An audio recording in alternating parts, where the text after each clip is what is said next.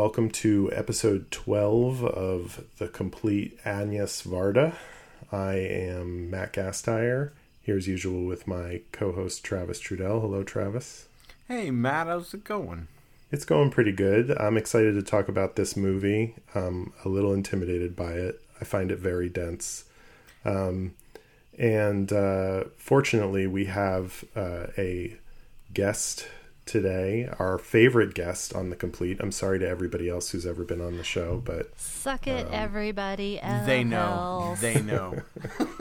You're all tied for number 2, I promise. But we have Flattery Erica Long will get you on the show everywhere, today. guys. Hi, I'm sorry, I talked over my name. I'm Erica, and I'm so glad to be back with you too. I have missed you so much. Yes, we missed you too. You are our honorary third co-host, Erica, so anytime you want to be on the show, you are welcome on. We always love to hear what you have to say. But this time we're doing a French filmmaker. That's something that is something familiar to you, right? You know French a little bit. I do a little bit, near and dear to my heart. I am a huge Francophile anyway, and I am so excited to talk about this movie specifically. I would do any movie with you guys, but this one I am just over the moon to discuss.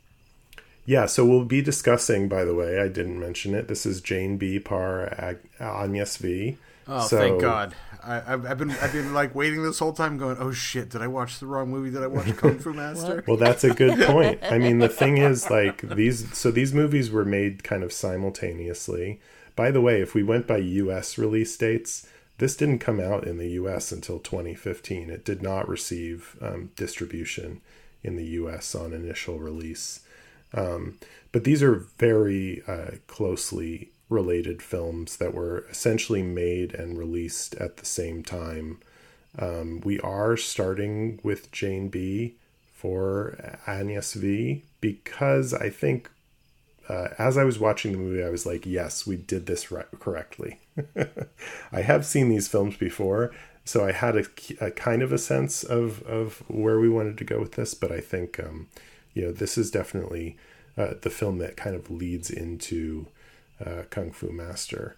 But before we get to that, Erica, I just wanted to ask you, as we typically do with our guests, kind of how you came to the work of Agnès Varda, kind of how your relationship with her movies has evolved over time, and then I think I'd definitely be curious to hear why you're so excited to talk about this one in particular.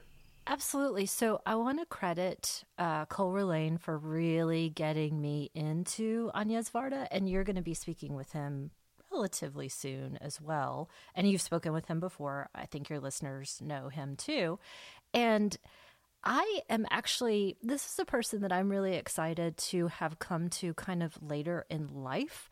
I was aware of a number of her films, specifically Cleo, probably as most everybody is if they come to her work. But it took me until I was fully an adult to see these films for the first time. And Jane B is a first watch for me. And I can't tell you how what a delightful experience that is to find something that you haven't seen if you are kind of like us and you consider yourself a cinephile and you like to just watch a lot of stuff, and to have that first experience with this. And especially as at the time of this recording, my birthday is 2 days from now. I will be 48 years old. So I will have passed the age that Jane was in this film. And I'm not quite to Agnès' age. I think she was approaching 60 when she made this. And it's a great place to be. I feel like I have a different insight into all of these women as I go through life. So I watched things kind of out of order. I did Cleo, then Vagabond, then coming to this, and it's all these different portraits of these incredibly unique and interesting artists that I am so glad that I get to experience, especially for the first time. I was watching again last night though, and it's just such a lovely place to be. Inside Agnès Varda's mind and world is a wonderful place to spend time. Oh, I agree wholeheartedly. It's lovely spending time with her, and I think this feels like her self documentary, like in terms of kind of like what she's been working towards, and it works on so many levels so good. I mean, it's so good. It works on so many levels so well. And I hear you, Travis. Yeah, it's so good, so good. And just her voice is so pleasing. It is. She's just wonderful all the way around. I want to just hang out with her in her kitchen. Well, and I mean, like, I don't know if you watched the conversation with Jane Birkin that is on the Criterion Channel. It's also on the disc in the complete Varda set from right after her passing, I believe.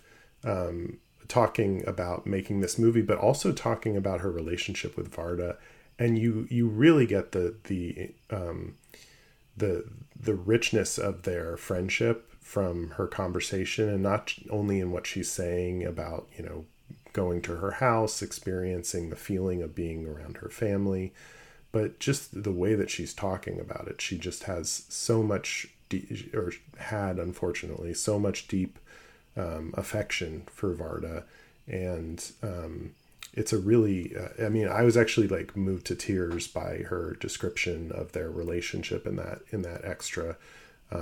We should note, and I just alluded to it, that as of the recording of this, Jane Birkin died about a month ago, 3 to 4 weeks ago. So I think there's an added poignancy to the film now that both of these women have passed, living incredibly rich lives before this film and after the film. And I think it definitely, adds something to the film, but I think most of it is already there in the work, both in terms of the individual portraits of these two women, and we'll get into kind of the reflexive nature of that in this movie, but also their relationship and the way that they interact with each other, both in this and in clips of them. There's also a clip on the Criterion Channel of them on a talk show, and you can just see their playful nature with each other and their kind of warm rapport. I think there's so much to be said for these relationships that we make as adults. And if I think of those two women at that specific time, so both are mothers and both have teens, but yet they are at radically different places in their life, and reflecting on those things that they learn about from each other. And I can see Agnès finding so much joy and pleasure in Jane's kookiness, or just general being an interesting person. There was one thing that she said describing Jane as vivacious and strange, which is everything I aspire to be. And when someone describes someone as strange, I really want to know what kind of strange they are. Yeah. And I could just watch this for hours and hours and hours, though I was also trying to approach it with not necessarily of, let me find the kind of one-to-one comparisons in her life or her work, where I'm sort of trying to decide if she is giving me some particular insight, or if this is a variation on a relationship, or, an interesting take on something that did happen, but that she changes for different purposes.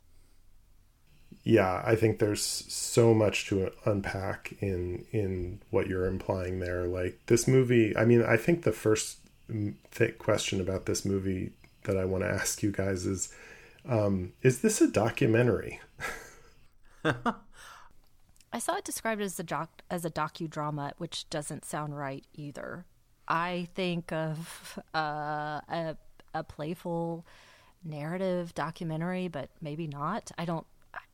I'm not trying to necessarily find so many specific larger truths or different contexts. I don't know. I was kind of approaching it as is, at least for those first couple of watches. I don't know if that makes any sense.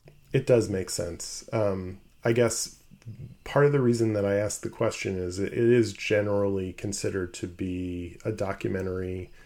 It's a portrait of Jane Birkin, although most critics that are writing about the film love to point out that in many ways it's more of a portrait of Agnès Varda than it is of Jane Birkin. But it's interesting to me because there are scenes in the movie where they are talking to each other, and maybe it's just like that they are so they're using dialogue that is so like playful and clever and layered with multiple meanings that it's hard for me to conceive of them like having the conversation and also moves the plot forward of the film. It's hard for me to conceive of it as something that wasn't, if not scripted, at least kind of discussed before they filmed it. And then that makes me wonder, like, ultimately, if this isn't necessarily depicting these people as they really are, if it's not truly just a portrait of Jane Birkin, which I think, you know, a description of the film as that does a great disservice to what this movie is both trying to do and doing. So then it becomes this, to me, this film like breaks my brain a little bit in terms of, you know, Varda has been playing throughout her career with blurring the line between documentary and fiction. And to me, this film is the ultimate example of that. There is, it's a documentary about making the movie, but it almost seems like you can't really like come see how my brain is breaking. I'm not even able to finish the sentence. Well, I guess I'm at maybe a weird place, or maybe I'm always at a weird place in my life where I think about the passages of time in a different way. And the older I get, the less mysterious things become. And so I don't know if that's just my excessively linear nature coming out. But going back to your idea of a couple of minutes ago, Matt, talking about maybe kind of the first two big set pieces in the film, I just feel like I am looking at another way of thinking about Cleo when she was at her crisis points in the film, because they begin in that cafe and they're doing so much of that mirror work, which really suggests Cleo to me. And I think of them at the same time as these two older women in these settings where they were once also probably Cleo, you know, and Jane's at a crisis point in her life. Crisis meaning something is going to change either way, not, you know, necessarily a bad thing. And so thinking of that interplay, I totally agree. I assume all of this was scripted because also we know Agnès' camera is incredibly fluid and incredibly precise as well. So there are no accidents at any point. Yeah, I think it's the weird kind of culmination of her cinecrature that she's been doing. It's almost like she had these like interviews with Jane Birkin and then wrote the pieces that she most wanted to investigate and then investigated more and then came up with some, because it feels like this movie, from what I've been reading, it was a long time filming. Like, it's almost like they kept on going back. Like, another idea would pop in their head, and they would go back and, you know, all of a sudden we're recreating these Tarzan, Jane, Joan of Arc, and Calamity Jane type things. And then they stop and make Kung Fu Master and then go back to making the documentary again. Like, it felt like... And pretend that they're making Kung Fu Master. In the documentary. In the documentary. Yeah. It feels like this is like the prototype for all the 90s and early 2000s American documentaries, like Errol Morris's Midwork, where he starts doing like Fast, Cheap, and Out of Control, where it's like there's a weird sense of like the recreation stuff is more just like fictitious creations, and then like Michael Moore, like Bowling for Columbine, where you're doing these like the documentary is almost secondary to the world that they're creating for the camera as well. So there's this weird kind of like sense of this could be real, but it's such a heightened reality that it kind of blurs past experimental mode into like straight up, like docudrama is such a weird word, but it is. It's this idea of making this art and exploring this art based off these interviews that you've created. So it's like one step away from casting someone else in Jane Birkin's role. Like this easily could be like the I'm Not There, the Bob Dylan movie, where everyone else is playing that role because it's just that one level away from that like line, which I find fascinating because it means that there's a real like beautiful collaboration going on between the two of them. Like you almost sense that like Agnès was she's older than her and she's gone through a few more things. Not as many, Jane has had her ups and her different relationships, her different children, but you can almost see like she's at a midlife crisis, she feels like, and like Agnès Varda's like, it's really not that big of a deal, you're Jane Birkin, and so kind of like help show her that for most of the movie, like, look in the mirror, you're fine, and here, look at this, you're great, like we're all great, don't worry about this. Do you see how a sweater wears on you? You'll be okay. Absolutely. Yeah. Here, be naked in this picture. What is wrong with you? There's nothing. So let's just move on. I loved that. I loved going over her body. I found that to be such a satisfying experience. I think that's the most erotic shot in cinema. I'm just going to say it. Like, for me, it was not, but I completely understand what you are saying. And that's in the live paintings. It's just this like it's both abstract and extremely specific, like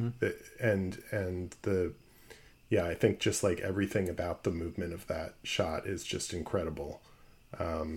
It's very like it's intimate and especially to counter that with her dumping her bag out all over the steps is like, you really do get a sense of, the impossibility of knowing somebody in cinema, I think.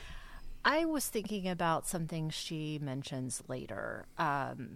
Again, because I'm 1,000 years old at this point, and I think about our bodies in a different way, and I appreciate being appreciated. I appreciate that the body tells so much about the experience that we have, and then for both women, there's still so much life to express in that. But Jane really talking about how she never really felt like a girl, and so I guess that's why I think about it in less erotic terms and more just the great, I don't even have the words, the great capacity that we have, that our body can express so much, and it's still just a teeny part of us. Yeah.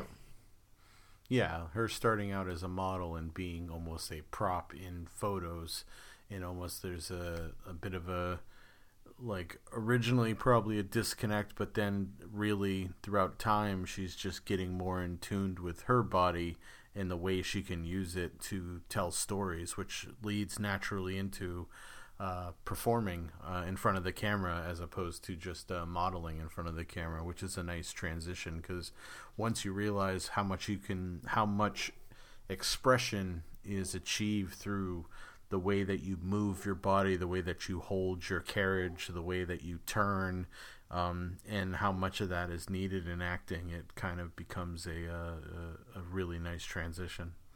This movie must be very different for French audiences from that perspective, especially when it was released, because for us, Jane Birkin, I think, there's obviously the handbag, but I think for anybody that kind of is familiar with her actual work in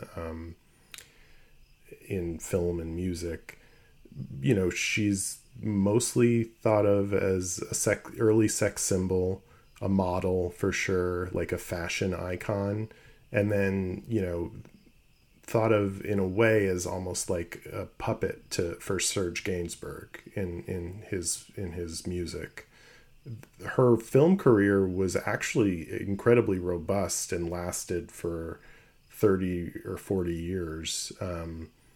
And she was in tons of movies in France, some in England, virtually all of which never made it to the US and are kind of just largely unknown. So at the time of this film, she was a fairly famous person in France and kind of a movie star. For us, there is that immediate sense when she's taking her place on that, ottoman or chaise lounge rather, that she's a model, being replacing another model in a famous painting. And I think that there's that immediate sense in the movie that they're going to play with that perception.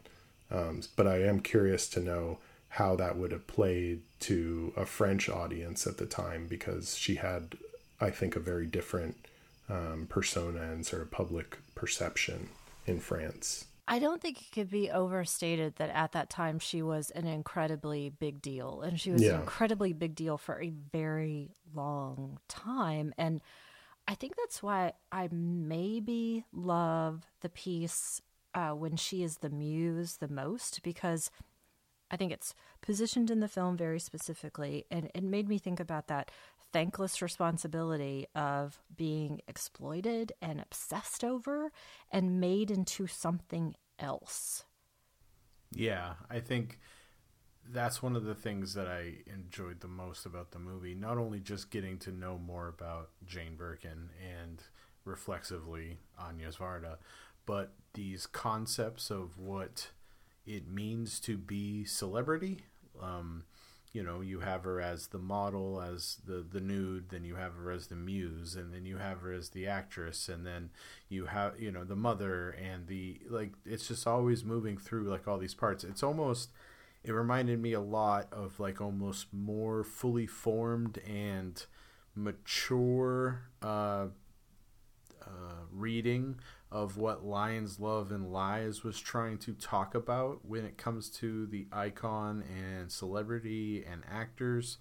I feel like this as like they took a lot of that kind of experimental idea and made it more into a more palatable way of communicating these concepts. With every kind of like different tableau that Jane Birkin is in, being almost like a different facet of what it means to be a celebrity. Because going back to what you said, Matt, about I wonder what the French were thinking about. I know that at some point the modeling she was doing was almost like frowned upon or considered distasteful because it was so subversively erotic in terms of its like the S&M leathery type stuff that probably a lot of people weren't that super into at some points. But liars. Exactly. Yeah, the lady doth protest too much. But then having her be supplanted into a, is it Titian, that painting that's at the beginning? Yeah. In that Venus type position, and have her be a part of classical art. It really kind of puts that back into perspective, all of her previous work, that that is the same sort of eroticism or study of beauty that has always taken place in France. And so I'd have to assume that some of the people who might not have fully embraced that might come around when seeing her into a position like that.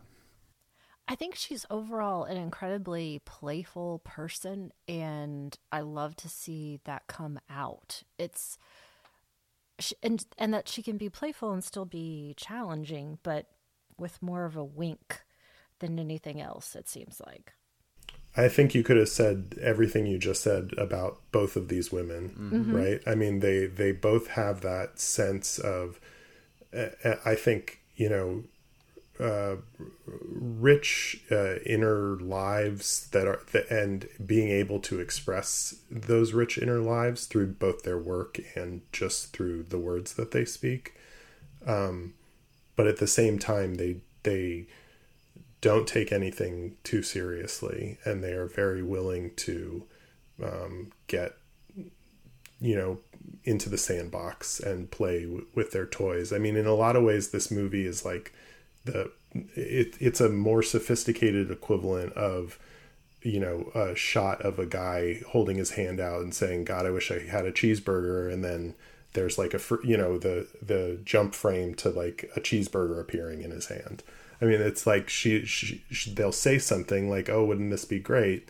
And it's kind of like Duck Amuck. You know what I mean? Like, yeah. It's like Jane Birkin is Daffy Duck and Agnès Varda is Bugs Bunny. I guess that's a spoiler for Duck Amuck. Sorry, but wait, what? You know, they're basically like saying like, let's do this. Like, oh, you want Jean-Pierre Léaud to be in your to act in your movie? Sure, we'll do that too. That sounds great. I mean, Varda at one point in one interview said that her idea for the movie was like, after a famous actor dies, they'll show like clips of them from their famous movies mixed in with interviews of them. And she wanted to make a movie for Jane Birkin like that, but before she died and with all fake movies. Fake movies, right? Which it's is really fun. I mean, that's a silly idea. It's just like a straightforwardly silly concept. It is. I think that they both share a quality that I really enjoy, which is being unapologetic. That regardless of what anyone is saying in any sort of cultural context about what you're doing is incorrect or great or whatever, it's just exactly what they want to do. At least that's what I like to think happened for both of them. Yeah, they don't feel like there's any judgment from either side about anyone's choices, and being that unapologetic leads to these fun moments because then they could be free. She's not super concerned about her image, that she won't put herself in a ridiculous situation, which that's always the best. It's always fun. It's like watching the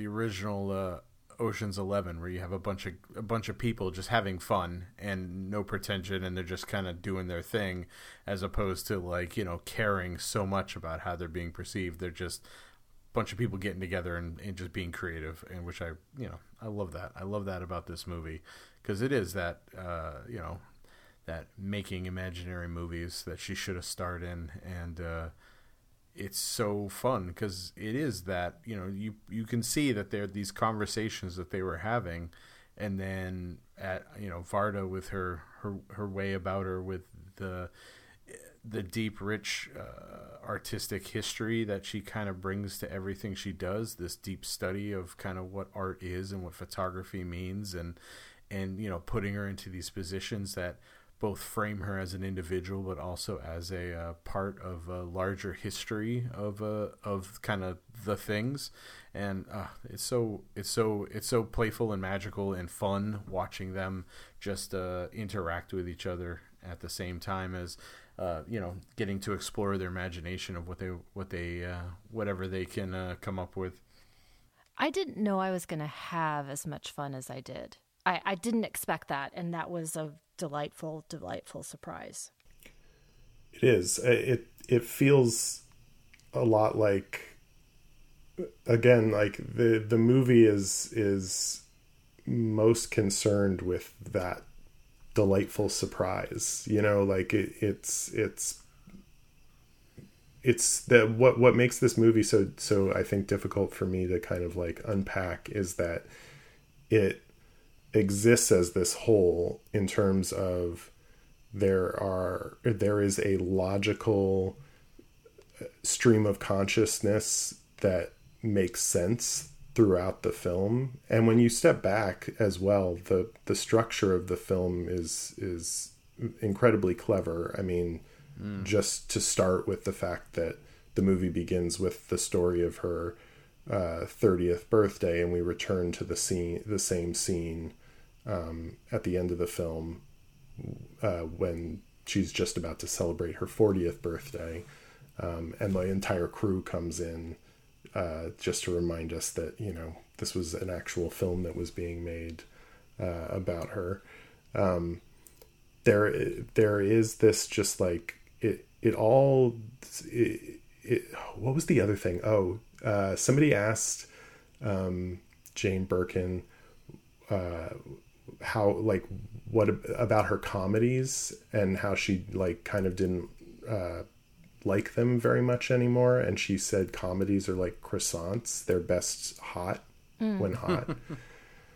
And there is this like confectionery or patisserie feeling to this film, where it is this light, fluffy, crunchy, delicious thing that at the same time, like, you look and there are 100 layers inside of it. Somebody put, 12 hours of work and thought into what you're, shoving into your face. And I do feel like there's this sense that she just tossed this movie off, but at the same time, when you sit down and think about it, it's like, is this a portrait? Was she intentionally kind of creating this feeling of like what this movie is? Is this a portrait or a film that's meant to be the film equivalent of a portrait like Titian used to do? And if it is it that way in order to better illuminate the life or essence or personality or whatever, or even thoughts of Jane Birkin? Or is Jane Birkin merely the model, like as she's often seen, or the vessel for this construction of a cinematic portrait that had never been created before?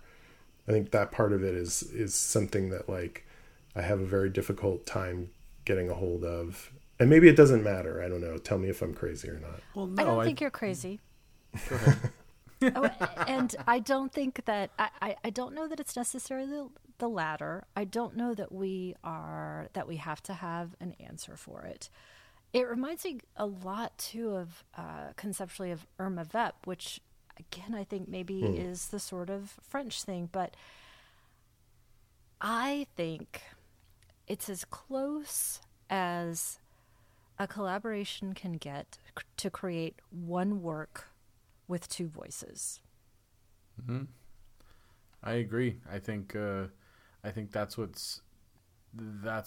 where this film has its charm. Not only is it that, but you can also, as we've been doing this whole season, looking at Varda's work kind of chronologically, is you can still see touches of her early documentaries that she did, her travel log type ones, where everything is playful and juxtaposed, and where she can't get real footage, or even if it is real, it's too boring to be real, so she decides to elevate it with gardeners doing a choreographed raking of the lawn in almost like a Bubsy Berkeley musical, and moving forward into like even Documentor, where you have this idea of this woman and her self-reflective and getting in touch with herself again, and then you move forward into this piece here, and it's almost like she's been working at this movie like over the course of her time, and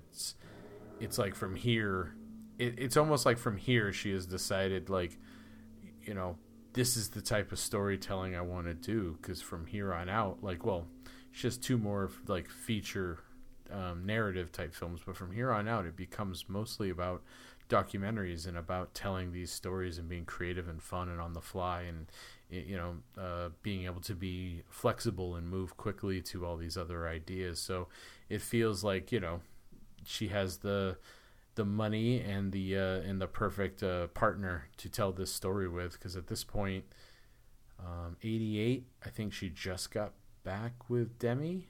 Is that true? No. Yeah, I think they were together. Yeah. Yes, yeah, I think 88 they got back together after their break for a while, because probably he was starting to feel not well at this point, and so she wanted to make sure that he's helped be taken care of. But I have to assume I think your Documentor comparison is an interesting one, and I think the shot of her I forget the name of the woman, Sabine, Mamu, laying in bed naked and looking at herself in the mirror, essentially in a similar pose to how Birkin is in this portrait. I think, again, like the Cleo mirror comparison that you made, Erica, there's a lot of Varda in this movie. So it's not like she just said, take me where you want to go. I'm your director and you're in charge of where this movie leads. But at the same time, if she had made this movie with a different woman, it wouldn't be the same movie by any stretch. So I think that's a good point, that this is a film made by two women, and it's unique to their sensibilities, and it's a merging of their sensibilities in a lot of ways. I look back at Vagabond and I think about that as being another direct line, because I think you can see visually they match up quite a bit. But thinking about Sandrine Bonnaire being her other collaborator, but being such a young person at that point, though she still was fully capable, obviously. But thinking about how Agnès has chosen these different collaborators. And I think Jane is really fun at that point, where she specifically calls her, whether that was scripted or not, but she calls her chef in terms of boss. Yeah. And that's a really fun way to do it.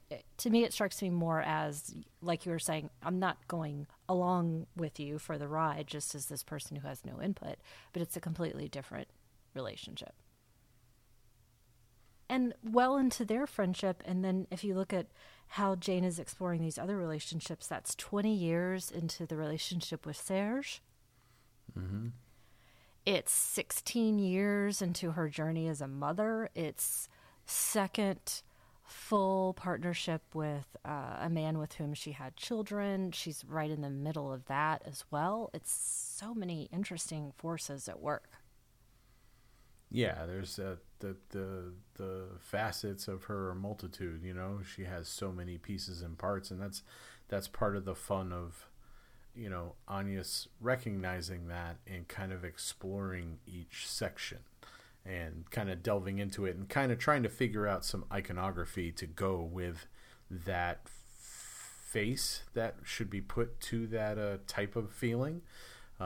We have that muse, and then we go into the Serge Gainsbourg stuff, and then later she's portraying Calamity Jane, but it's not the Calamity Jane we all know, like the rough and tumble rabble, causing problems, stirring up shit. It's the Calamity Jane who's writing a letter to her daughter, which is, almost the maternal side of this character that we're not too familiar with. At least I wasn't that familiar with that idea. And to have that be part of the,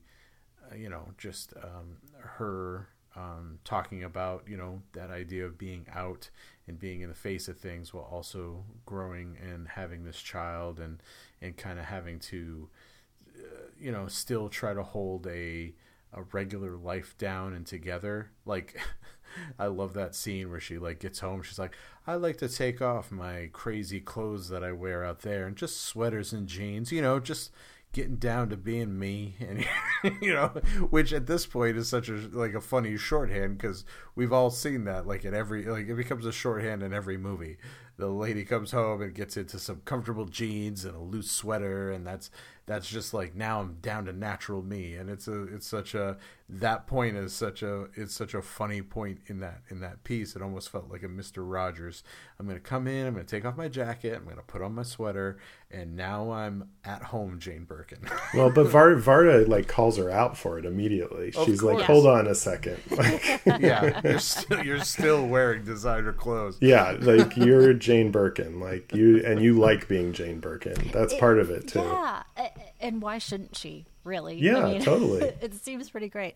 I like that same section for a different reason, that whole idea of coming home to the answering machine, and that means responsibilities, which is not super fun, because 4 moments ago she was Jane Birkin, and now it's completely different. But again, it's that piece of how often we see women, probably, I don't want to make incredibly broad generalizations. I'm sure it's the same for men, but getting to see different facets of a human being. So, but still specifically kind of the big ones, you know, mother, lover, artist, muse, those big high points. But I also loved, this is a fun thing about knowing a bit of a different language, but I love those moments when you hear something that is not fully translated in the subtitles, and it adds a little extra dimension, because when she's talking about that room, she says, I never liked this room. I don't think it turned out right. I don't know why. And that was my favorite part of her being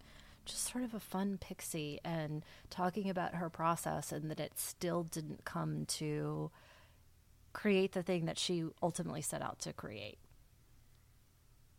Yeah, and that's what I mean, and that's the encapsulation of life, right? You know, I didn't set out to create this, but this is this is what it came out to be, and it's serviceable and workable, and it's happy, and the moments of her saying, yeah, I decided to make this kitchen bigger so all my kids can be in my kitchen while I'm working on and doing stuff, just getting that feeling of kind of like family and together and closeness, which is great. Yeah, it's you know, as air, as, you know, it is. It's a big, delightful sigh. It really is, you know. I mean, I didn't even get into the fact that she's like the heir of the sandal fortune, Birkenstocks. I'm just yes, Lord. I did that. Oh my God! Come on. It's every once in a while I gotta throw those things out there to like really derail what we're doing. Matt, is that going to be edited out? I think this whole episode is now going to. Travis is going to be. Welcome to the Complete Podcast episode. with Matt Gasteyer and his only special guest.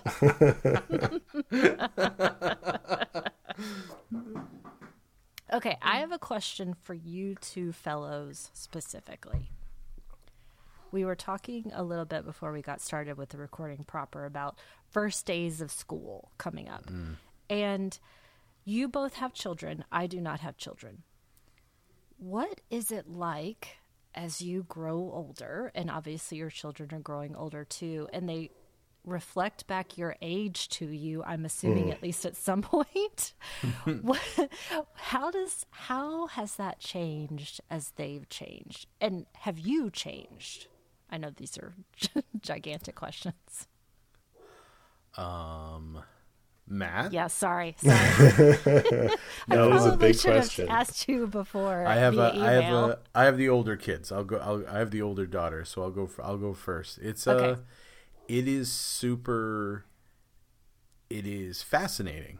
I find the whole process of watching this person who has in my brain been one thing turn into a multitude of things over the course of time, and realize that my ability to still become a multitude of things is not limited anymore. Like there's this idea that I'm like, as you get older, you narrow down to a single person that you are, and that's it. And the more that I see my kids doing and trying and experimenting, the more it makes me, instead of shutting those things down for myself, makes me want to explore those things more. And so like this year I did a whole career change. I work now at Emerson College, and I decided to take that chance to do something different with my life, because I should be able to still be able to make those choices and still be modeling for them also that you don't have to be stuck in a box that you've either created for yourself or that others have created for you. And I'm constantly preaching that to them, and I preach it to their friends too. Whenever the phrase that drives me the most crazy in kids' mouths these days are things like, I'm not really a sushi person. No, dude, you're just a person. Like, you may not like sushi now, but by boxing yourself into this role that you're your whole persona is defined by this. I don't like sushi. It limits you forever. So you have to stop doing that. You can just say, I haven't really tried it enough. I don't know if I like it enough. Like you have to change that. You can't define yourself that way, but that's part of their process. But as an adult, I feel it's my responsibility to constantly remind, don't limit yourself. Stop limiting yourself. You're everything. You can be anything. Like, and I know it's crazy. You can't always be everything, but you have to have the possibility to be things open. Because if you limit yourself, it just becomes so restrictive and reductive, and it breaks my heart to see people that have just stopped growing and changing because of that. Matt? Oh, yeah. I am with you. I'm going to interject to give Matt time to think about his response. The thing that bugs me so much is I agree with the sentiment, but not at the same time. So something I always heard from my grandparents specifically was, "Oh, yeah, I've always traveled." That they would say, "Yes, do all this traveling now while you're still young." And while I appreciate the idea that, yes, start traveling early because it gives you a different perspective on life, but then also never stop. There's literally no reason to stop. Nope. And once you make that decision, nothing's going to blast you out of it. And I don't ever want to be in that position. Completely. I agree with 100%. Okay, Matt, your turn. Sorry. There's so much there. I mean, first of all, like, I have, especially like post-COVID, that when we were like locked in our house with each other, and like all we had was just like listening to music and drinking cocktails, my wife and I have like really expanded our musical taste into areas that we didn't initially anticipate, and we've like reframed the way we thought about certain things. Like people of our generation, like, you know, Gen X into early millennials, there are certain bands that are like not cool. You know what I mean? Like they're too smooth, or they're not part of the right, you know, they don't run in the right circles, all that kind of stuff. Give me an example. Name names. Well, the biggest one is Steely Dan. So I'm obsessed with Steely Dan now. I'm obsessed with Steely Dan. I didn't like Steely Dan. Why am I not supposed to be? Steely Dan is amazing. Well, no, there was a sense. I mean, especially like my parents are like Stones freaks, so it's like anything that sounds like smooth or well produced is fake or phony. But I've delved deeper beyond this. I'm talking Doobie Brothers, Hall & Oates, and even beneath, like lower than that as well. Air but I won't Supply? go into it. But one thing that at one point, my wife, we were listening to somebody, I forget who it was. It might have been like Seals the Police and or Croft? something. And she goes, I'm not ready for that yet. And I feel like that's the way you should like approach anything that you don't like. You should just be like, I am not ready for that yet. 'Cause like, you never know. You really don't. You have to keep evolving. But what I was going to say is, I mean, I think with like adults, you know, it's that like classic thing of like adults are just kids that have learned how to pretend to be adults better. And I feel like as you age, you keep thinking to yourself, like, what the hell? Like, I can't believe I'm 30. I feel exactly the same as I did when I was a teenager. Or I can't believe I'm 40. I feel exactly the same as I did when I was 25. Yeah. And I think except when you like bend over and yes, turn exactly. your head the I wrong way, I moved like, and then you're 50. It's like, what just happened? So true. Why am I lying down now for a week because I sneezed? Oh my God. Well, I moved some wood. You guys need to take some more vitamins. I certainly never feel that way. Oh, I'm of course. much older Of course. than both of you. Yes. No, we're the same age, Erica. We're Are exactly the same age. I turned the same age as you in March. Oh, okay. Okay. But yeah, I stacked some wood yesterday, and I'm gonna be in this chair for like a week. This is that my wife's going to be wheeling me around in this chair to do all of my activities. He also made a whole stack of flapjacks and well, that's what we do. Varmints off the porch with his shotgun. It is 100,000 degrees here. I don't even know the concept of stacking wood at this point. I cannot even relate to your experience. Oh, you got to come up to New England, Erica. We'll stack some wood. Okay, thanks. I will. Stack wood, rake leaves. Oh, yeah, what? It's the good stuff. What are you talking about? I miss Rushmore. I miss the seasons. Yeah. No, so I mean, like, I think what people have to stop saying is, like, I can't believe I'm whatever age I am. Like, who cares? Like, you are. So there's only one option for you to, like, get on with your life and do whatever it is that you want to do, because I have a mental all you image. got. Every time I close my eyes, my mental image of myself is at 19. So I'm constantly surprised that anyone listens to me. Like, whenever, like, too, you know, yeah. I've sat there in a producer's office in a movie and, like, helped them make like a $5 million decision, and they listened to me, and I'm walking away going, I can't fucking believe they listened to me. Yeah. Like, I look like a punk ass kid. Why are they even talking to me about this stuff? Yeah. And then I, like, you know, catch myself in the reflection of the door and go, oh yeah, dude, you're almost 50. Yeah. When did Andy Rooney come in the office? Exactly.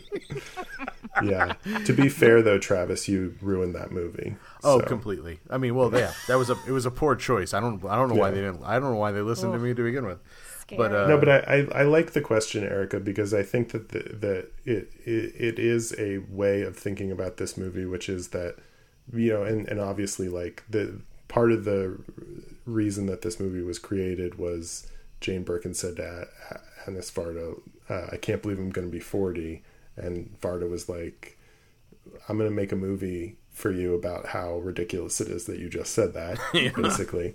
And this movie is about, like, the limitless possibility of this woman who, you know, happens to be hitting a round number in age, and the incredible options that are available to her in terms of you know, exploring her creativity. Hang on one second, though.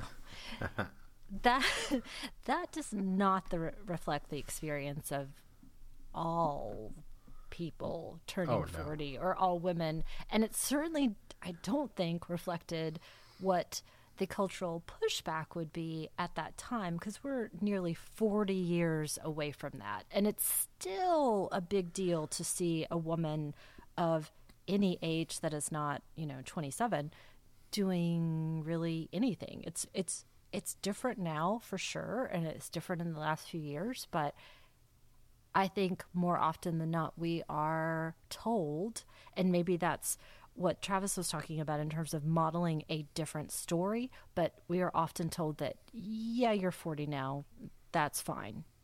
You are going to live through your children, and this part of your life is over.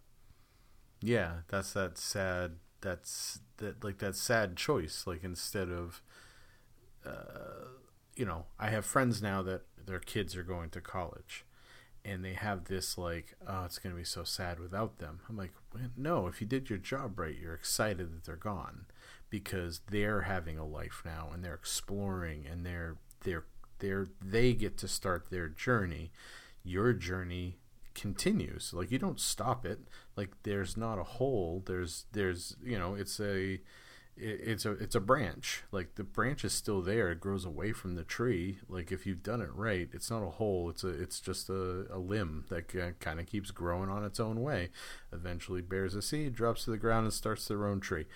And that's how it should be. And there's that idea that, you know, with Jane Birkin hitting that 40 mark, and, you know, Varda, like, saying, like Matt was saying, like, you know, this is ridiculous you said that. But then also at the same point, it's what you're saying, Erica, which is, it's also ridiculous because you're Jane Birkin.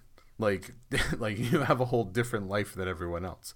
Like, whatever your midlife crisis isn't even close to the average person's midlife crisis about this moment. look at the rich life you led. Look at all the things you've done. Look at the famous people that you've been with. Look at the beautiful offspring you've made. Look at. Well, and correct me if I'm wrong, Erica, but I also feel like you're saying that, like, even for Jane Birkin, like, a woman hitting 40, she's not going to be in the sexy time magazines handcuffed to a radiator anymore. Yes, like, someone is saying, no, that phase is over, so let's not do anything else like that. And then we have this amazing shot of following her body, and we each three have completely different reactions to it. And I'm sure there were people looking at it thinking, oh, quel scandale. You're welcome for my French there. That I can't believe I'm looking at this old lady camera or whatever. We were talking about pre-code.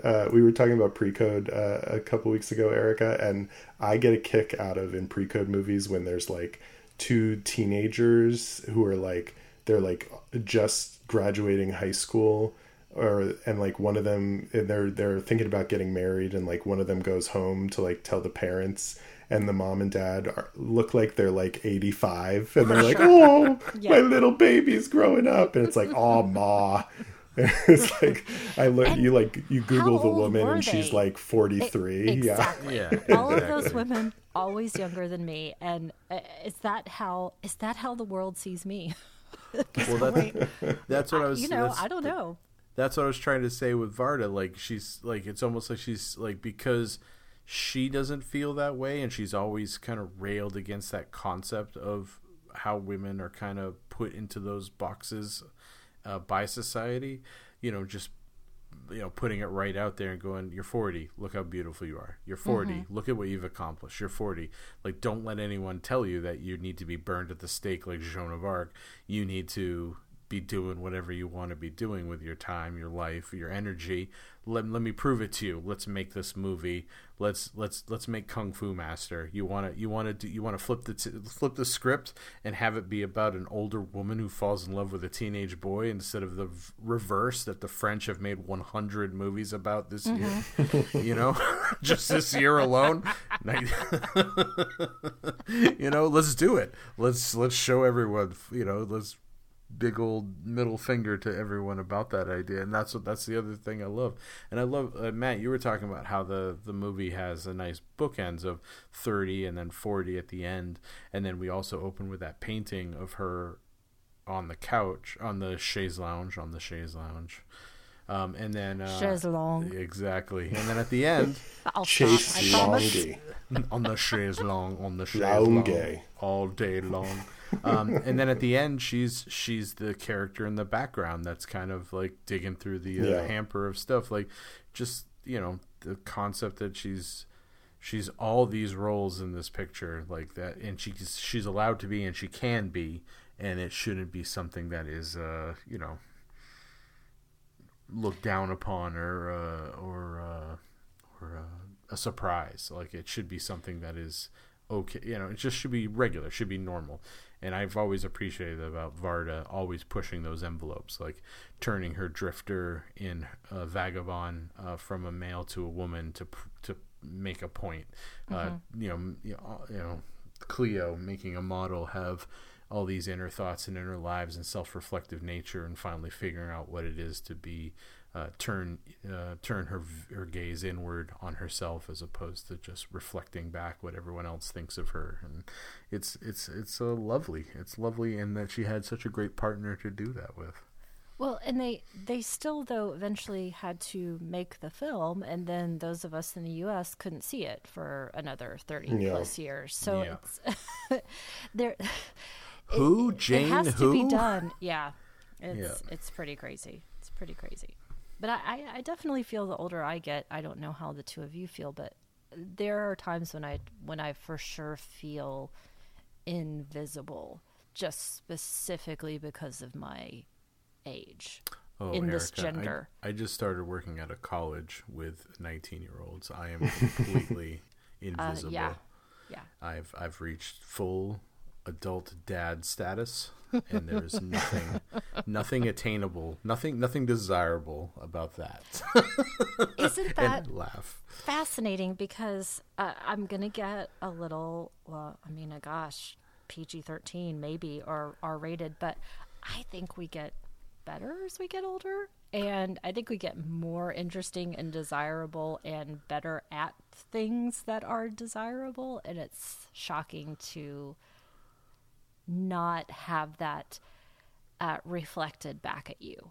And I appreciate this film. I appreciate that they made this film. I appreciate that it exists. And Travis, I think you need to then show this to your kids' friends as well as a thing to model. For sure. It's hard though. You have to say, like, it is hard because it's Jane Birkin. Like, it's I hear what you're saying totally, but like, I mean, and I'm with you 100%. Like, you know, I live in Concord, Massachusetts, home of the like 50 to 70-year-old cardigan wearing hot lady. So my wife knows all about my hang-ups. Now all of the podcast listeners do as well. But I do feel, but I have to say, like, ladies, you know, watch out. It's not, yeah. I mean, be careful at the Concord Bookshop. That's all I'm going to say in the history section. But you know, I think like for it's tough to get that message across when you are talking about like a, you know, fashion and beauty icon. Well, it's like that line in the Barbie movie. This point would be better served if it wasn't played by Margot Robbie. Yeah, right. Totally. But I think the other thing about, like, that's interesting to me about it is like this message is certainly more mainstream than it was in the 80s. This idea that, like, you know, women don't have to you know, put a sheet over their heads when they hit 40. But I think, like, it not only is it more common now. You don't do that, Erica? That's not a thing you do? You don't have your like dress sheet for when you have to go out for a night on the town? Frankly, I get told all the time, put a bag over that thing. What's happening? No. I am a librarian now, which has its own Oh my God, Erica. fetishistic market. Yes, so I mean, it's a different world. Do you wear cardigans? No, I'm just kidding. If it were not Texas, I might. Yes, Oh there you God. go, exactly.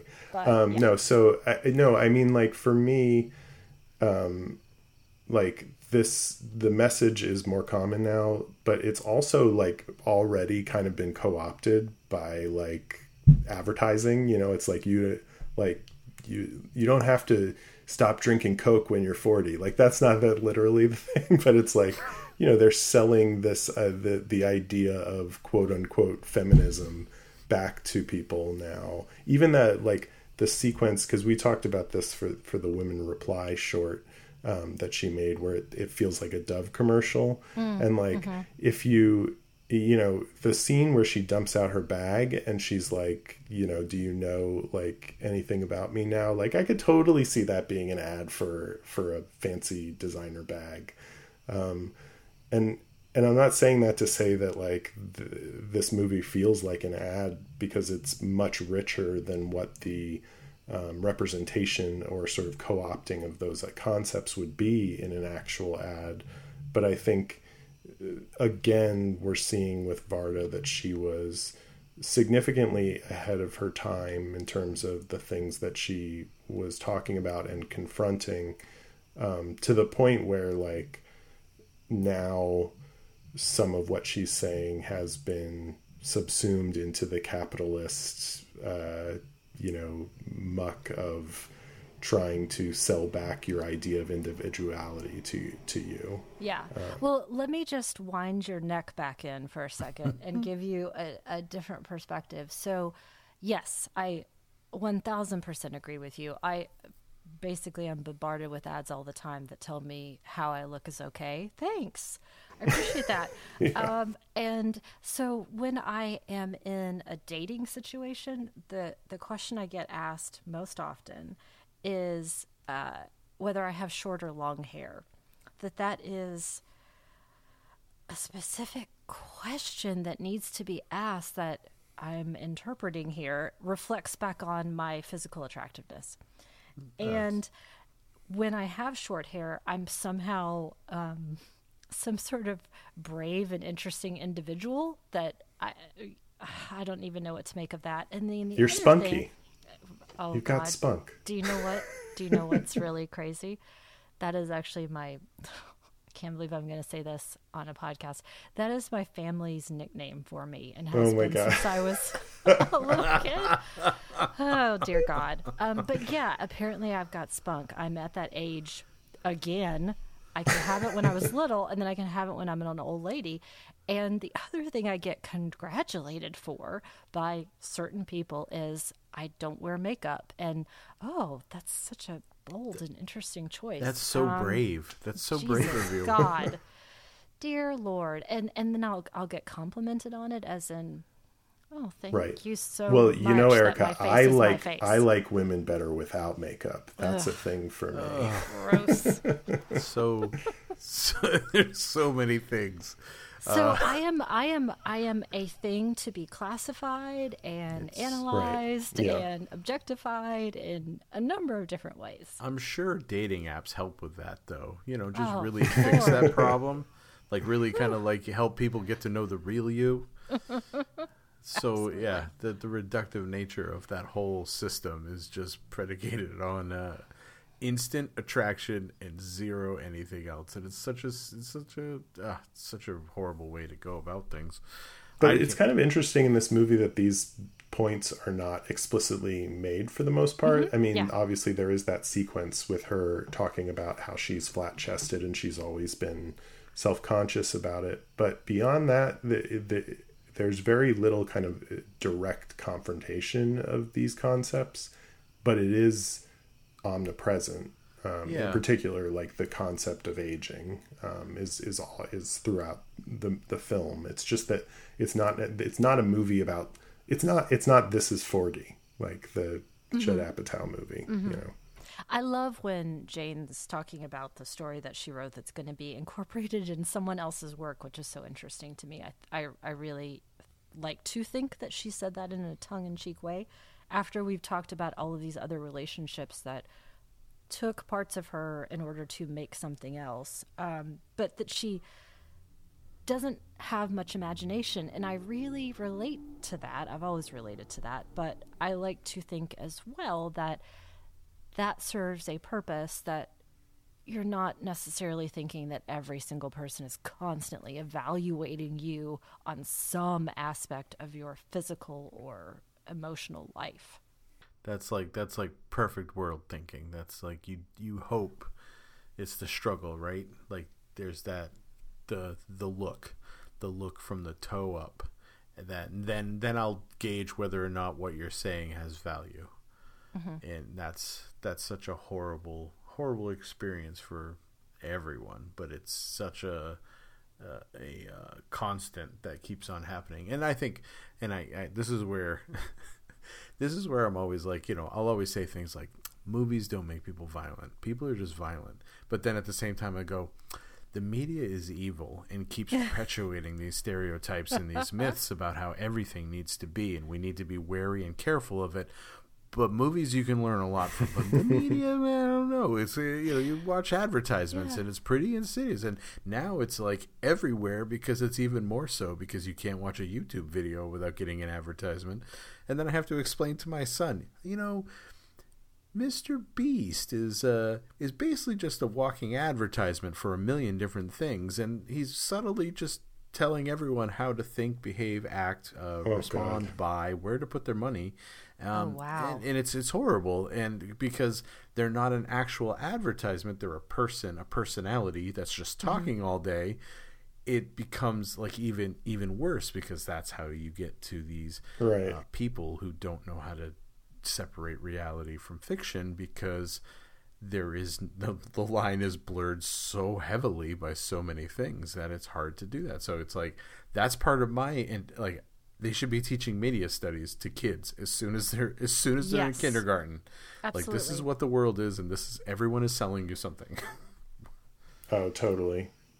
Well, Because it's very easy for as a parent, like if somebody, shoots somebody in a movie, or whatever, like does something that isn't appropriate or is terrible, like you can talk through that with them. That and ultimately I think any sort of balanced, well-adjusted kid is going to understand those things, and reckon with them very healthfully. On the other hand, what's really insidious is the stuff that isn't explicit and is almost like taken for granted. It's almost like a given. I mean, even just like the very notion that movies in this country for 30 years were censored by a hard right organization that was, violently sexist, racist, anti-Semitic, and like just all the things. I mean, just intent like on perpetuating, like it's kind of like like I'd show my kid Rambo before I'd show my kid Top Gun. You know what I mean? Like it's like there's the stuff that's like explicit about what it is and what it's doing, and then there's the stuff that is that's propaganda, and a lot of it doesn't even really know that it's propaganda, and that's when it becomes really dangerous. And I think films like this and Varda's films in general are movies that illuminate how insidious those things are, because they're so absent in her work. And if you sit down with them and engage with them in that way, you start to see in other movies the things that people take for granted, that are really damaging to people and that do perpetuate a lot of the negative aspects of our society. So I think that component of it is definitely profound in what she's doing, and she's doing it without calling attention to it. She's simply doing it without being didactic about it. Yeah. It reminds me a little bit about the whole concept of Schitt's Creek, saying that Schitt's Creek exists in a world that is better than the one that we live in, better than the one that exists. And it's a fascinating concept. I would much rather show people that in any Agnès Varda than, God, what I imagine young people have to deal with within social media in terms of turning themselves into a commodity that is utilized by other people. I cannot imagine what that feels like. And those things that are constantly reflected back to you, telling you whatever you're doing is wrong, do this other thing, and it's just getting perpetuated over and over and over again. Yeah, it's a minefield. It's hard to parent, and I ruin so many things. And and my kids have so many things that they don't get to have like other kids have. Yeah. Like it's just stupid stuff like Fortnite. I keep on explaining. My son's like, "Can I get Fortnite?" I'm like, "No." And I go, "Here's my reason why. It's a game built for you to only be able to get better at the game if you spend money. Wow. You can't genuinely achieve you can't be better at the game. You can't. It's not like Mario where you play World 1 and then you keep playing it until you get better at it, and it teaches you how to play it, and it teaches you how to get better at the game as you go. It's a game that you can only get better is if you pay money into the game. And there's so many games like that now that are super addictive, and that just want you to spend money, and they have all the filters off, and they allow the kids to spend money without parents' permission. And you could it's absolutely crazy. And I say, but how can you get joy out of something in which you haven't earned anything? Because it's instant gratification. It's just, I play, and then, I want to get better. I want that gun. I want that skin. I have to pay the money to get that skin, and now I'm this thing. And there's no earning that thing. And so it's really hard. And it drives my son crazy. But at the same time, I hear him every once in a while say to a friend, "Yeah, that game's all right. It's just making you pay money." There you go. Yes. Well, I did it does though remind me of my dad giving me quarters when I was a kid to play Pac-Man. That very much was the same concept, and boy, I was here for it. Well, that ties into the next movie where the kid is obsessed with a video game. But one thing about video games that drives me, or arcades that drives me crazy now, is like it's no longer like you're playing a game. You're just trying to win tickets. It's entirely gambling situation. It's just gambling for kids. And by the way, you can win 10,000 tickets and you get like a tennis ball. It's it's mustache comb. It's entirely about the enjoyment that you get out of winning the tickets, and then out of getting something that seemingly you're getting for free because the tickets didn't cost money. It cost money to play the game that you won the tickets with. It's like an entire system that's constructed to get people like obsessed with gambling and spending money on useless shit. What a bunch of killjoys you guys are. It's horrible. It's rough out there, horrible. Erica. It's rough out there, Erica. Yeah. Okay. No, it is. It's and yeah, the whole system of that new arcade style is frustrating because you can't win, and all you're doing is spending $20 to get a 75 cents box of nerds. And you're like, I can't believe this is what just happened. Like, there's nothing you could do, and you're just like, oh, like, and you feel you can't give in to everything. But hold on, tell me if you feel this way specifically, because it is now your money that is being spent. So is that what my dad felt? But I couldn't see that, and I couldn't care less, and I want to go to every arcade and play skee ball forever just to get the stupid nerds. Yeah, so, I mean, obviously, like, every generation of parents is like, oh, like, these fucking kids today. Like, my parents would have hated this, like, or wouldn't have allowed any of this. And, like, it's probably exactly the same. We're just being, like, the old new parent generation.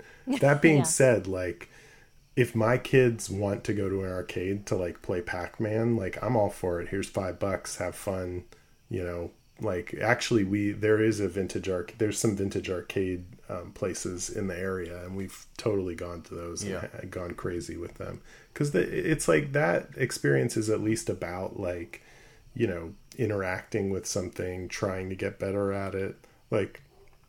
The tickets stuff, I mean, skee ball's great, don't get me wrong. But other than skee ball, it's like, one is just like, you shoot this guy out of a cannon and you're trying to get him to land on top of a building. And it costs like $2 to play. Oh, and you push one button and the game's over. And the game's over. Oh, okay. That's no good. No, it's like it's the video game version of the foreshortened hoops for shooting basketballs that you know you're never going to sink because the basketball rim has been bent a little bit, and you don't know that. Because, I didn't even know that. I didn't know that. Oh God, shenanigans, Erica. It's called shenanigans. It's the it's all the carnies. Too naive. Yeah, that's the carny. It's basically arcades or carnivals.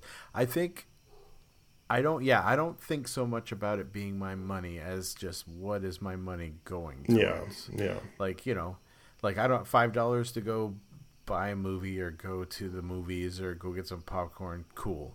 $5 to buy a rug for my dream home in a Collect Dragons video game. What the fuck? That's not even a real thing. That's a fake rug. Like, I had an argument with my sister recently. I said, you just let your daughter spend $10 on a magic carpet for her video game? Yeah.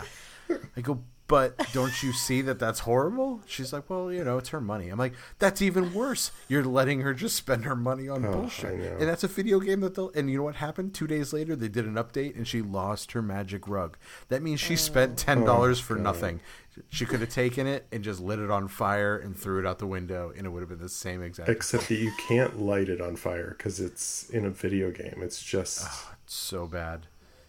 Yeah, And we've digressed quite far. Clearly, I have opened a can of worms. I don't even remember how I did it, but I did it. So sorry. It What were was we talking lovely. about? We are I talking don't about recall. Agnès Varda Oh, right. and Jane Okay. Birkin. Okay. I will But say, I guarantee you. Okay, I'm sorry. I'm going to interrupt for No. a second. I guarantee you, someone at some point, when those couple of moments where she has cut her hair, I bet somebody said, "Oh, she's so brave for having short hair. Oh. She's so old." you know it. Yeah, it's exactly right. Like you get to a point where it's like, oh, or even worse, it's she must be going through something. Like, you know what I mean? Like, such a drastic style change. Something must be going on with her life, not just I want shorter hair. My hair is in my face. I'm tired of picking it out of the shower drain. I'm just going to go shorter because I just don't want to take an hour shower. I want to take a 10-minute shower. Well, You need there's to all grow it long in case you want to date again. Yeah, right. So, yeah, just think about that. but there's also the positive version of that, right? Which is like wow, she cut her hair short. What a style icon. Which also is I'm sure exhausting. It is exhausting. You know, where To have it's like every choice that you make. Yeah.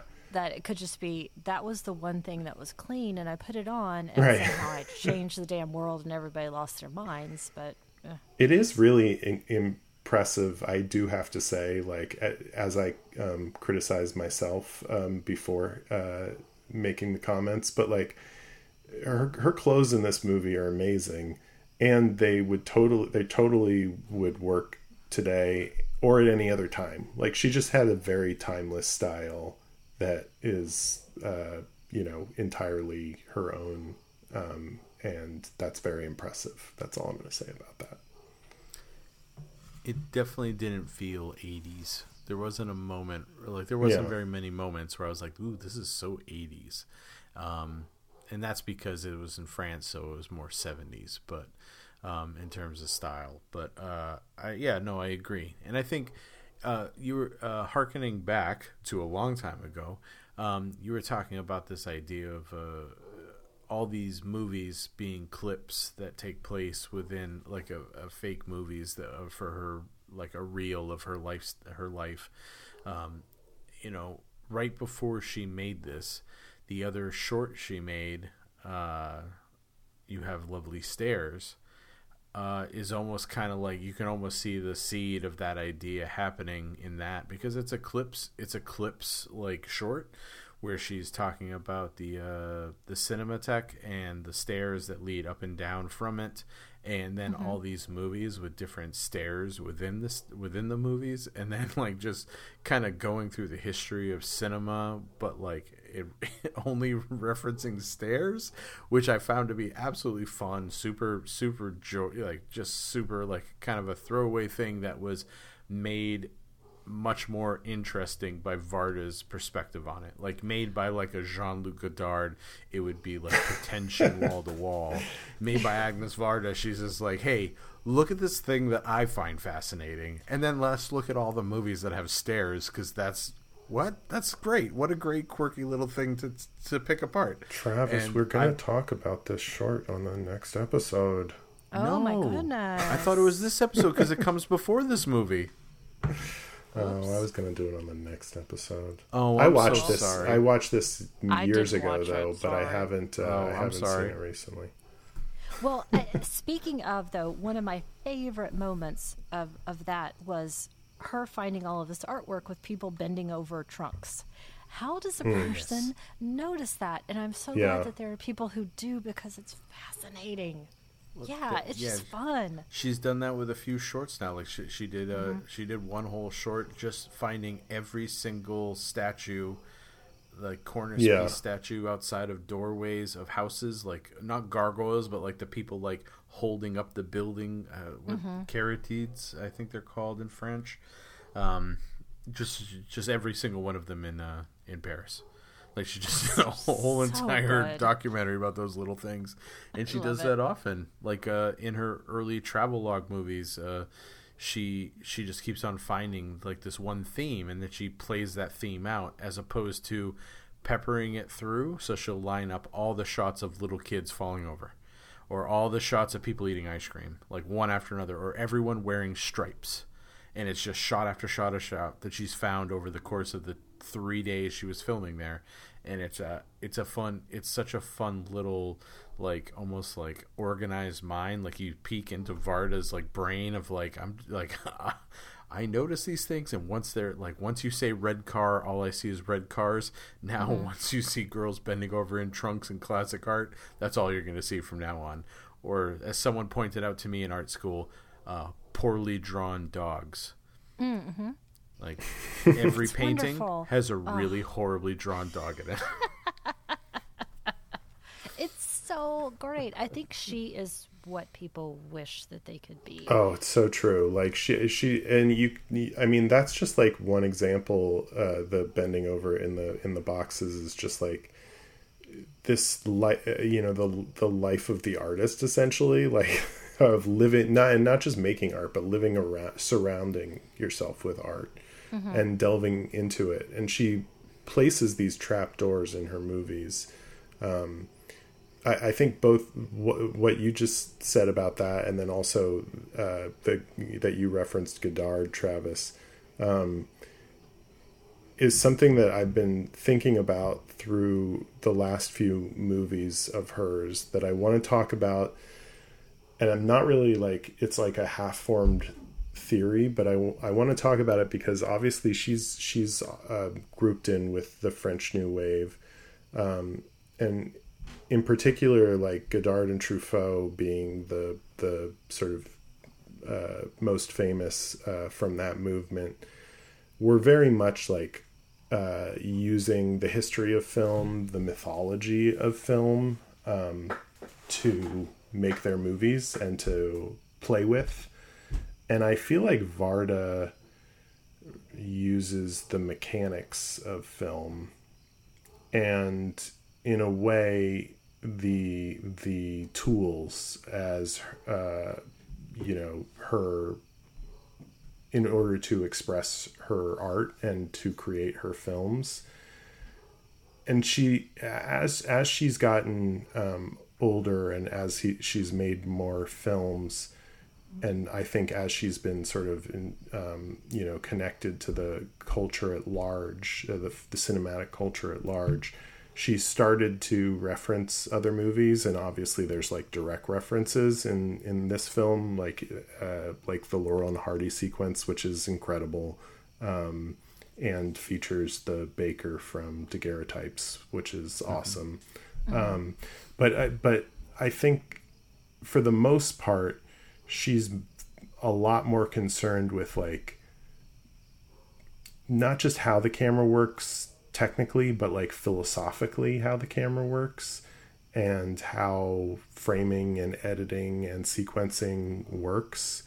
And she likes to play with those things in ways that sort of remove her from the sort of postmodern tradition that the French New Wave and its acolytes pushed into, the future of mainstream commercial Hollywood filmmaking with New Hollywood, with like Scorsese and the Coens and stuff. So like I'm circling around my theory here, but I feel like she is, much more concerned with those aspects of creating the work as opposed to the feeling or mythology of film history. Does that make sense? Yeah, I was thinking about that very specific idea, especially towards the beginning. And at that point when Jane is talking about how difficult some things can be, and that she would tell her kids, well, I don't really know what I'm doing right now. And I think about that as she's going through those red steel beams and what that would look like if you step 2 paces back from the camera. What are we actually looking at, and how they create something that is so much more transcendent. And I think of Varda as being just this seamless, artistic and inspired technician who didn't have to pensively smoke a cigarette constantly thinking about and talking about the process. Just such a more interesting person to me, frankly. Yeah, completely. I think the idea that those other directors almost is director as celebrity versus her who is doing, director as not even artist, but director as collaborator, because she never, as much as she is, her indelible stamp is put into every movie she makes, she's always not afraid to talk about the people that she works to make the movies with. Like, she gives her actors as much credit as she gives herself for her work. She gives her cinematographers, her editors. She's always talking about the process and how much joy she gets out of the making of things versus the, she always wishes that they were more financially successful, but only so she could have more money to make things, not so she could be famous and not, she says something about the irony of making a movie about a vagrant woman and then getting dressed up and going to cons to celebrate it, and how that just felt weird that was, that was something that, that's how that ends up. But I do see what you're getting at, Matt, because there is your Godards and your Truffauts have made your Tarantinos and your, right. I wish more people watched her movies and kind of fell in love with the process and the tools. And as she gets older, she just becomes more masterful with her tools. At first it's kind of like, you look at La Pointe Court, she's doing these really interesting things, but it's also very obvious. And then as she moves further and further into her career, you see things are getting subtle or less care about certain aspects, so they feel more natural as opposed to forced. And it's a really beautiful process that she appreciates that, as opposed to being Agnès Varda. She just enjoys making things, which is great. I think about that one shot where Jane is doing the 4-way traffic on the Champs-Élysées. So when you see the Arc de Triomphe, and how I don't think anybody else would do that. I don't think anybody else would have as much fun doing that too, and take that moment to capture that specific feeling of being this woman in this place and how that feels. Yeah, I couldn't. Yeah, go ahead. No, go ahead, Travis. I was gonna say, I can't imagine if this was Catherine Deneuve, being the person that we're having this conversation about in terms of this movie. I can't imagine that there would be so much joy, fun, and willingness to experiment with their image, because that always felt like more of a specific type of image that was manicured and kept and presented in movie after movie. There was no hiding in roles. This is the person in this role, and they're always going to be the same kind of thing. I can't see having something so just exploratory and more in detail than the subject that Birkin being the subject of this.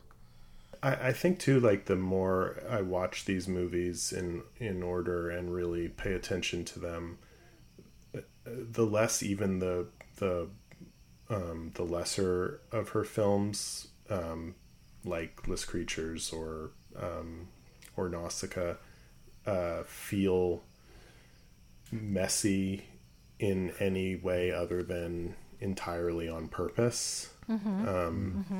And I think part of that is her total lack of regard for looking cool. Those guys and the filmmakers that they inspired, like Varda's not somebody that's going to conceive of a scene based on a needle drop that she wants to use in that sequence. Do you know what I mean?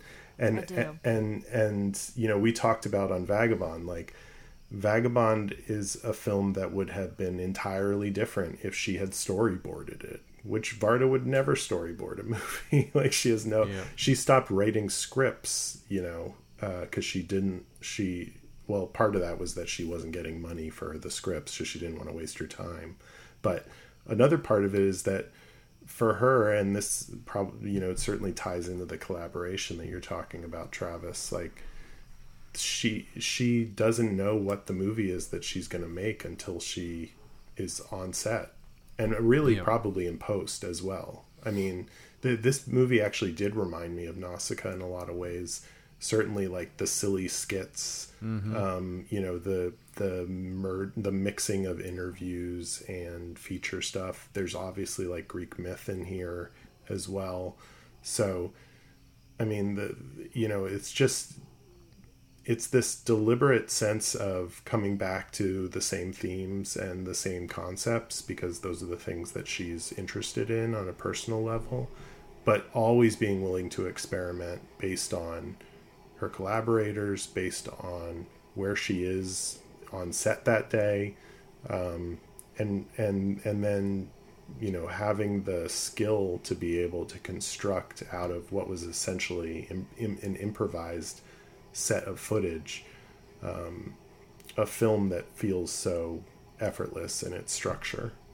Yeah, it's that concept of she's in post and she's like, oh, you know, it'd be great Right. is if we, you know, filmed you as the different Janes in throughout history, and then they laugh about that and they said, oh, let's do that, and then we'll replace the you saying these lines and we'll just have it be over the images that we're doing, and then they go off and shoot that and then come back and then put it in and then think about this other thing that they can do. And because she's always finding the story while making, and sometimes while, you know, creating it in post, which is part of her creative process, which I think is what infuriated so many studios, which is why she could never get the money to make her movies. Well, is because, you know, that she was also a woman. That she's a woman and she wasn't making marketable movies that you know, exploited or fell into the you know, what you need from a French film, which is just sex and, you know. Anywho, I'm not complaining about any of that. No. As well, I'll take all of that and her films too. Exactly. But she was also like, I mean, like the thing is, like she did all of that, and she told you she was doing it in the movie, and I think she didn't just do that because she liked like breaking the fourth wall or because she wanted to be in her movies. I think she did it because she was genuinely interested in the process of filmmaking and the relationship between the person who was making the movie and the person who was watching it. And I don't get that sense in any Godard movie that he has anything but contempt for his audience. I agree. Yeah, no, and I think the other fascination Varda has is making sure that if she's asking someone to do something within her movie, she's not afraid to show that she'll partake in it as well. Like you could see her, you know, if you're asking someone to do a nude scene, you could see Varda saying, well, I'll take off my clothes too. It makes you feel more comfortable. You know, like kind of just like, we're all in this together and this is a collaboration, not a me directing from my silver Airstream over a megaphone, you know, and then hearing her comment on it as we are watching it too, and have that discussion. Exactly, bringing it up that this is what I had to do to make this thing happen, and then later making her own documentary about the making of her own movie, which then gives us even more input. Oh my God, which I love all of her documentaries about her movies. I think that's such a great point too. That sense of constantly trying to make a connection in some way, or really open a conversation, whereas the other directors don't have that same spirit. It's just a completely different way of life. You know, just even something as unprecious as being at Montparnasse and which I have seen Serge Gainsbourg's grave, by the way, of being silly and reflective, but also thumbing one's nose at these larger intentions of what this may or may not mean to someone who is not the person experiencing the thing. Yeah, I mean, it's interesting too, like this movie came out of a connection that she had with somebody in the audience of one of her films. Like, Jane Birkin wrote her a letter after being incredibly moved by Vagabond, and that's how they met and decided to collaborate on these films together. So the joke is that she called Jane Birkin as soon as she got the letter to tell her that her handwriting is indecipherable. It's terrible. I don't know what she wrote. Tell me what it is you said. Tell me how good I am again. But I do find, that aspect of her work to be very unique. It's hard to actually think of many filmmakers, and I don't think it's a coincidence that also, as we've been talking about throughout this, and as you just alluded to, Travis, like, this is like an all-timer filmmaker who made DVD extras for her movies, and literally, made, in some cases, feature-length films as bonus remembrances of the making of the movie. These are all of a piece, which is this sense of who she is as an artist and as a filmmaker that doesn't feel like it's coming out of where the vast majority of filmmakers come out of. And like, that could be a gendered thing, and I'm sure there are, definitely specific elements of this that make her work more quote unquote feminine, or certainly her work is explicitly feminist in a lot of senses, but I think it just speaks more broadly to her, like, rich background in art and art history, and her fascination with the actual process of movie making, which is unique, other than like somebody like James Cameron, who just wants to like do crazy effects, and or Chris Nolan, who wants to like have sex with the celluloid. She actually likes the process of filmmaking, and not to like show how great she is at it, but to engage people with that process. Yeah, not to receive her own accolades or have her own greatness reflected back to her, but her unique voice that she, I'm so glad, wanted to express and wanted to draw all of us in with her. Yep. Is there anything else on the film that we haven't touched on that you guys want to talk about? I did want to say that Serge Gainsbourg shot that's got to be staged, right? That was just insane. With him, it had to be, especially reading about what he was really like. I think that was the light version of anything that they went through. But I did want to say my last thought is, can you imagine Serge and his eye bags and smoke in your face constantly? I know. But still recognizing this dude is legit. Yeah. Oh yeah, no. But can we do it without all of that? It's like God drew his eyes upside down.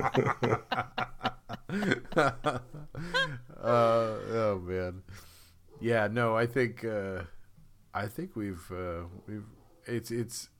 we could keep talking about this movie and go piece by piece and still like have things to talk about. Like that's the beauty of all these Varda films we've been watching. You get more and more out of them the more and more you watch them. Whatever age you're at when you watch them, whatever period in your life you're at when you watch them, it speaks on so many different levels and so many different readings. but they all come down to just that singular quality of Varda, having that communion with film and wanting to have a conversation with everyone out in the audience, which is a beautiful thing. So, Travis, yeah, where are you going to slot this one? This is the movie of like maybe so of hard. Yeah, and I have to say, like, of any, because Erica, we had a conversation at the beginning of this season about whether we wanted to rank movies anymore or not. Okay, and got it. I think this is the movie where I was like, should we even do this anymore? Because like, no, it's unfair. It seems silly to me and so to Varda. silly to this film. I mean, all of really, us. I think the thing about this film for me that's tough about doing this is that it really feels alive. I mean, this movie to me does not have a specific point of reference in my experience with it or in time. This is It's a movie. not a fixed artifact. Yes, totally. no, not at all. And so it's difficult for me to say like, oh, this one isn't as good as this one, but it's better than this one. Can we talk about how she has another Doors song in this movie? Yeah, I actually was going to mention that too, because it was interesting to me because, talking about the sense of getting older and to use a Doors sequence in that or Doors song in that moment where she's like showing up at the cafe to have the conversation with Varda was interesting to me. Thinking about this in the context of like the late 80s that it was released. Yeah, it was. I just found that fascinating. It's like 2 Doors songs in a row. I'm like, there you go, Varda. You like the Doors, don't you? Mm-hmm. I think so. Yeah. You know what? Who doesn't like Jim Morrison? I don't like the Doors. Maybe also Jane Birkin liked. I'm not ready Doors. for Maybe. I'm not ready for the Doors yet. Oh, I see what you did there. Don't say I'm not a Doors person. Just say I'm not ready for. I'm not ready to revisit the Doors. Good one, dads. All right, Matt. I'm gonna just do it and not even like just get it over with. I'm gonna get it over with.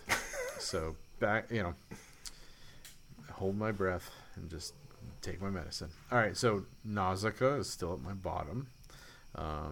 Followed by La Pointe Court, Lace Creatures, Murmurs, Lions, Love and Lies, Daguerreotypes, Documentor, and here's where things get hard. Oh God, yeah. Because as important Cleo is, I like this movie so much more. Oh wow. Wow. Which it's hard, and that's only because of it. If you think about it, they're kind of they're the coin, right? You can have Cleo on one side, black and white, kind of a more serious exploration of a female actress, singer, model, height of fashion, dealing with a lot of emotional heft and weight as she's waiting to find out whether she's going to live or die because of this disease. And then you have the other side of that coin, light, effervescent, fun, energetic woman, dealing actress, model, like the whole thing. It's they're almost exact opposite. They're the same, but they're different. And it's like Batman and Superman, like just the same thing. They want to do the same thing, but they go about it in completely different ways. Well, and actually, Jane Birkin recorded the Michel Legrand song from Cleo after making this movie. See, so this is where the two of them, like, they almost share a spot, and they could easily switch back and forth for me at this point. So I'm going to go Jane B, then Cleo, but it could easily be Cleo, then Jane B.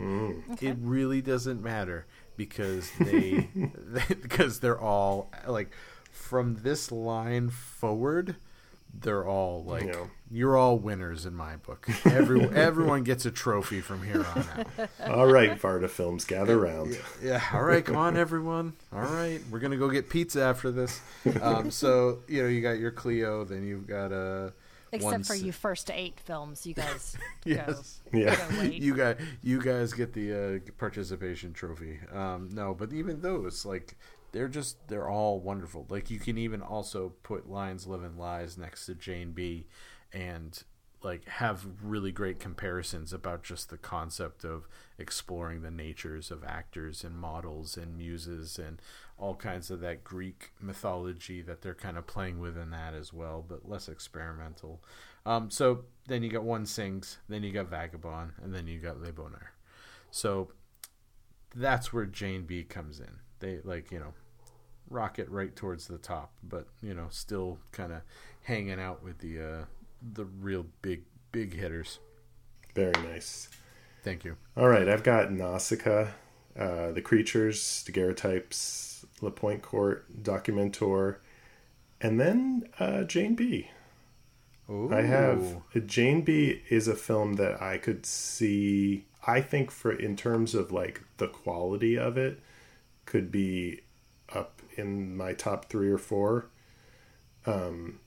I had to, when I was thinking about this, I had to think about how much I actually enjoy watching it, and I love Lion's Love so much and enjoy watching it so much that that film edges it out just slightly. They're both wonderful movies, and this second and third viewing of Jane B really increased my appreciation of it significantly. But yeah, that Lion's Love kind of blew me away this time around. My top 5 is Murmurs, One Sings, Cleo, Vagabond, and Le Bonheur. So nice. There you go. I think it's funny that we both for the Murmurs, Documentor, which are the complementary movies, we both have them ranked, but in the reverse positions on each other's list. Mm-hmm. So that just says so much about us, Matt. It does. I have good taste and you don't. No. But you both have good taste with Le Bonheur. Exactly. Well, that movie is just, that's going to be number 1. That one was the big eye opener this time around. Yeah. Holy cow. I had no idea. I watched that movie 4 times before we podcast about it because I kept on, wait, what? Is she really doing this? Oh my goodness, she is. Holy shit, this is amazing. Yeah, just watching it over and over, it was so good. Well, Erica, thank you so much for coming on and discussing Fortnite with us. Always my pleasure. Always.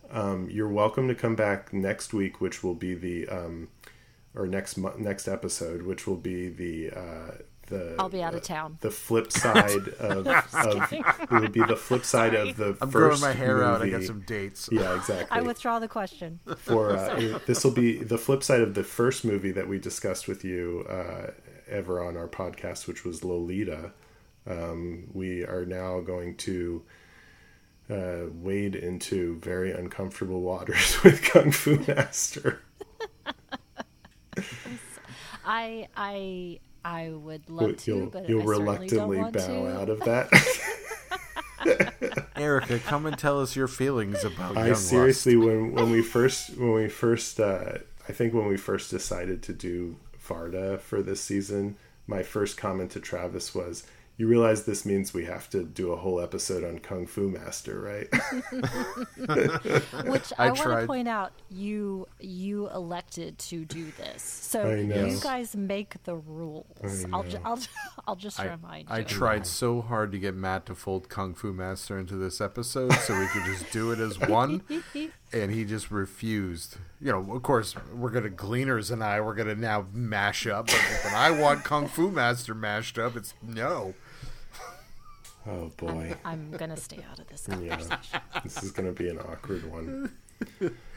All right, it'll be fine. We'll get through it somehow.